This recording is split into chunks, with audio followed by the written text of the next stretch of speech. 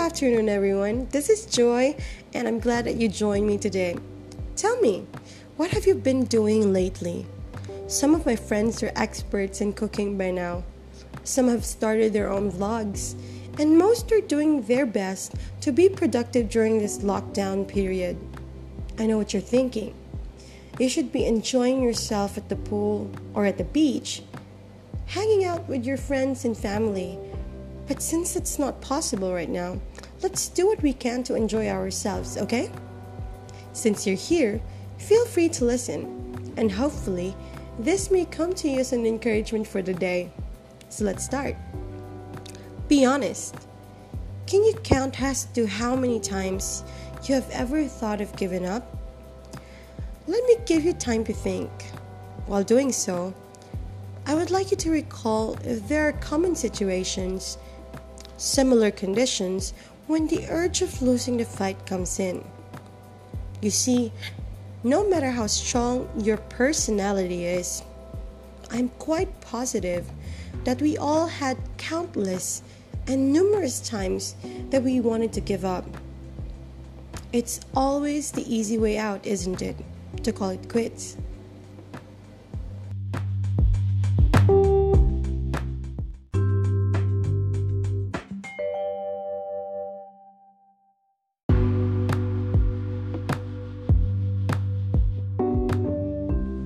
If you've already done your thinking, I believe that the common conditions when we are on the brink of giving up is when we are faced with disappointments, when things did not go as planned, when our expectations are not met, when we were this close to victory and interventions caused failure.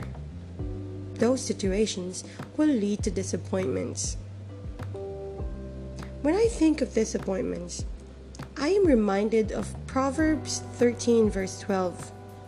It says there, "Hope deferred makes the heart sick, but a longing fulfilled is a tree of life." Hope deferred is hope delayed, which is similar to when things did not go as planned. And it says there that it makes the heart sick. It surely does, right?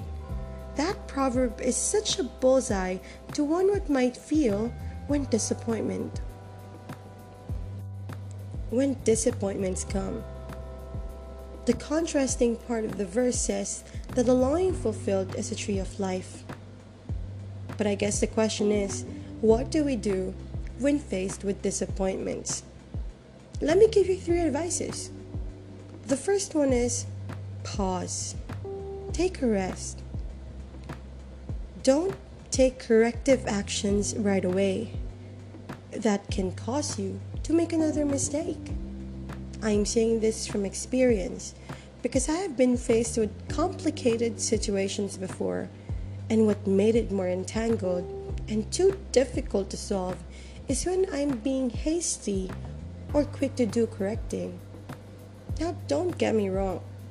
There are those times that we should be quick to do, but when dealing with failures and disappointments, the first thing that we need to do is to pause and rest. Proverbs 14 verse 17 says, "A quick-tempered person does foolish things, and the one who devises evil schemes is hated." And what better way to pause other than to pray? Pray to God. Tell God how you feel. And just stay still and take the opportunity to rest from all the disgrace that you may have felt. Going back to the proverb, it says, "A quick-tempered person does foolish things." That is so true. When we do things right away, when we don't think before we say something, or when we don't think before we take actions, that can lead us to foolishness. That is why it's very important to take a pause and to pray. I was just reminded of a story from a book by Philip Yancey, which is about prayer. It is about an atheist who was on his sick bed, cursing at God for being in that situation And later on, he realized that he actually believed in God, because although he was cursing at him, he was actually talking to God after all. You know, friends, we don't have to reach a point of being at rock bottom to pray and talk to God. We can do it now. And what better moment to do it than when faced with disappointments, right? The second one is to reflect. You know what people say when things go wrong is to take a step back approach, meaning to take a good look on the situation, being outside of the frame. I remember a scene from a movie. It's entitled Soul Surfer. If you haven't watched it, I think you should. It is where Bethany Hamilton said that it's hard to see things clearly sometimes when you're too close. And then she said that she's been trying to get perspective on what happened to her. Well, if you know Bethany Hamilton, she's a surfer who lost her arm because of a shark incident, which caused her disappointments after disappointments, because surfing is all about balance. And how can she do that when she only has one arm to balance through the unpredictable movements of the waves in the ocean? Bethany Hamilton in the movie had a moment when she asked, "How can this be God's plan?" And I think we all have faced that moment when we ask God, why? Why me? Why my family? What have I done wrong to deserve this? And that's when we really need to reflect, to take a step back, and try to see the bigger picture. Proverbs 16 verse 16 says, "How much better to get wisdom than gold, to get insight rather than silver." Allow yourself to reflect, to ask God for wisdom, because there are certainly a lot of things we don't understand. I was talking to a friend the other day, and she was hit by the bang of disappointment because she had a plan. She trusted God to lead her, and then she was well adjusting to the path she took, and she was anticipating for a purposeful future. And then there's the pandemic, which interrupted everything. I was talking to her the other night, and you could really feel the sense of disappointment. What do I say then? Friends, this is why we need to ask God for wisdom, which is better than gold or even silver. We need it to get through life and to know what to do next.